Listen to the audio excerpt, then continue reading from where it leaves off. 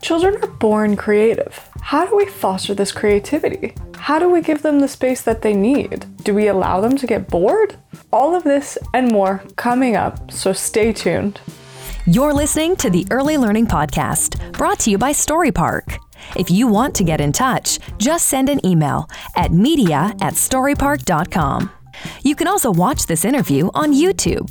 You'll find this at youtube.com/StoryParkTV. Welcome back to Early Childhood Innovation. Today we're at the Papamoa Center with Above and Beyond. I'm joined by Olivia, which is great. Today we had the real pleasure of being led by a local artist who came in to support the children as they use paints and natural materials to create their own artistic masterpieces. Olivia and I are going to have a chat about some of the learning moments and what happened while the artist was here. Can you tell me a little bit more about the artist who came to teach the children today? His name is Timor Ranley, and he is a local artist from Mount Maunganui. And the reason we kind of got involved with him is because of his beach scenes. So he kind of lives on the beach, paints the beach, and it seemed like a great synergy for us, or, you know, partnership that we could work with him for the centre. And he kind of is like all great artists, you know, like quirky and does amazing pictures and sparks that imagination in people. Yeah, and as you can see, when he worked with the children, he was just at their level, and it's his first activity with us, so it was great to see the children's response to it as well. It seems so natural for the children and him. Yeah, and I think they are at that age where they lap anything like that up, you know, the creativity, and anybody who is living out of their passion is really inspiring for them.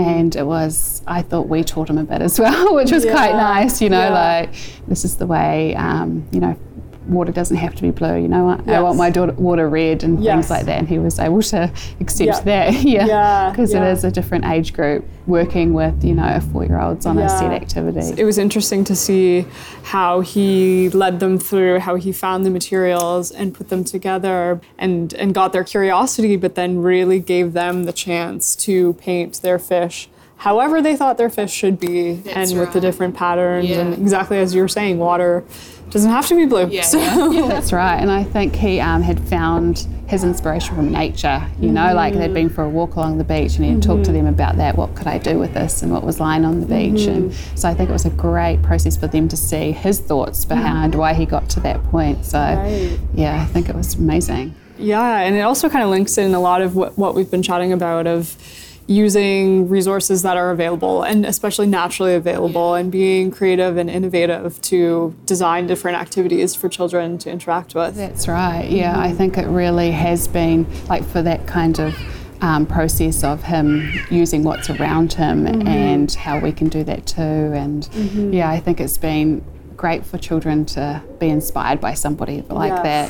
What would maybe some advice you can offer to parents wanting to bring art and art expression into homes? Children are naturally creative. I think we've talked about that a little bit. So it's really just giving them the space, the opportunity to have time to think, you know, rather than offering the solutions all the time. It's a weird word, but probably to be bored, you know, to go through that boredom stage, and then just being there to provide access to materials that they might want to use. So it could be sheets and for forts or old bricks for building or however you want to do it, but it doesn't have to be expensive. It just has to be kind of the stuff that you use at home, and often we bring a box in here and everybody wants to play with the box. We've got all the resources in the world, but they want to sit in the box, paint the box, cut it up. Sometimes it just gets cut and that's it. Sometimes it turns into a car. We never know where they're going to take it. Even the loose parts this morning of the parts being turned into a fire truck, and I'm sure we would have never imagined that direction. But And it's so exciting as an educator to be like, have where you think it's going to be in your head, but then take it to a whole new place. And it's just so exciting to watch it unfold and just see the natural creativity that comes out. I'm quite passionate about teaching creativity and thinking outside the box. And I think we've talked about this again before about information being at your fingertips. Now if a child needs to know something, you get the iPad. What's the answer? But it's about allowing them to have the space and the time to be like, okay, what am I going to do with this now? All the opportunities that it's open to them. And that will probably equip them more than anything for the future, and whether it's music or I can dance and move my body or I can create something on a piece of paper or anything, and what that means to them and what that expression that they use to share that with others. And how do you think you best encourage them to find the ways that they want to use the information? I think that's a good question. And as an educator, it's always your aim, but you never know whether you're actually doing a really good job, because like I said, you don't know what the final product is, where they're going to take it at the end. So you can't measure it. You can't be like, oh yeah, they excelled in that way because that was what I had the aim for them, it's kind of like, if you're blown away and if you are surprised by what comes out, you feel like you've probably done your job right. Yeah.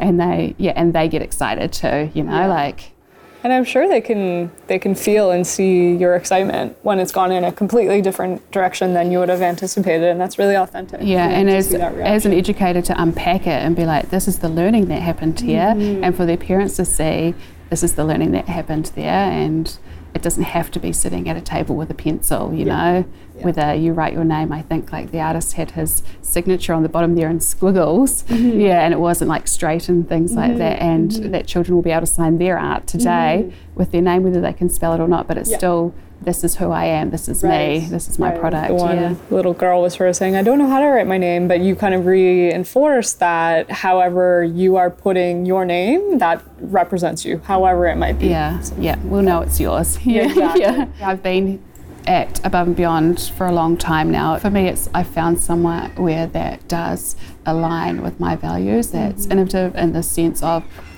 we never do things the same way ever unless it's really working. There's the freedom to try something, and if it doesn't work, we tried. And I think that filters down from Colleen as the owner and someone that started the business, and she's quite let's just give it a go, so the things that we've done that I never thought I could personally do, put on an event. I'm an educator. I did an education degree. I'm not an events planner, but it's kind of like, let's just go for it. And that attitude really does filter down. And so for me, that connects with challenging myself. So although I'm in the same company, I've had the opportunity to try new things, be challenged, and constantly be thinking, how can we do this better that results in better outcomes for children? So enhances their learning, enhances their well-being, all of that kind of stuff. So I think that in itself is infectious, and you want to be around a place that's like that.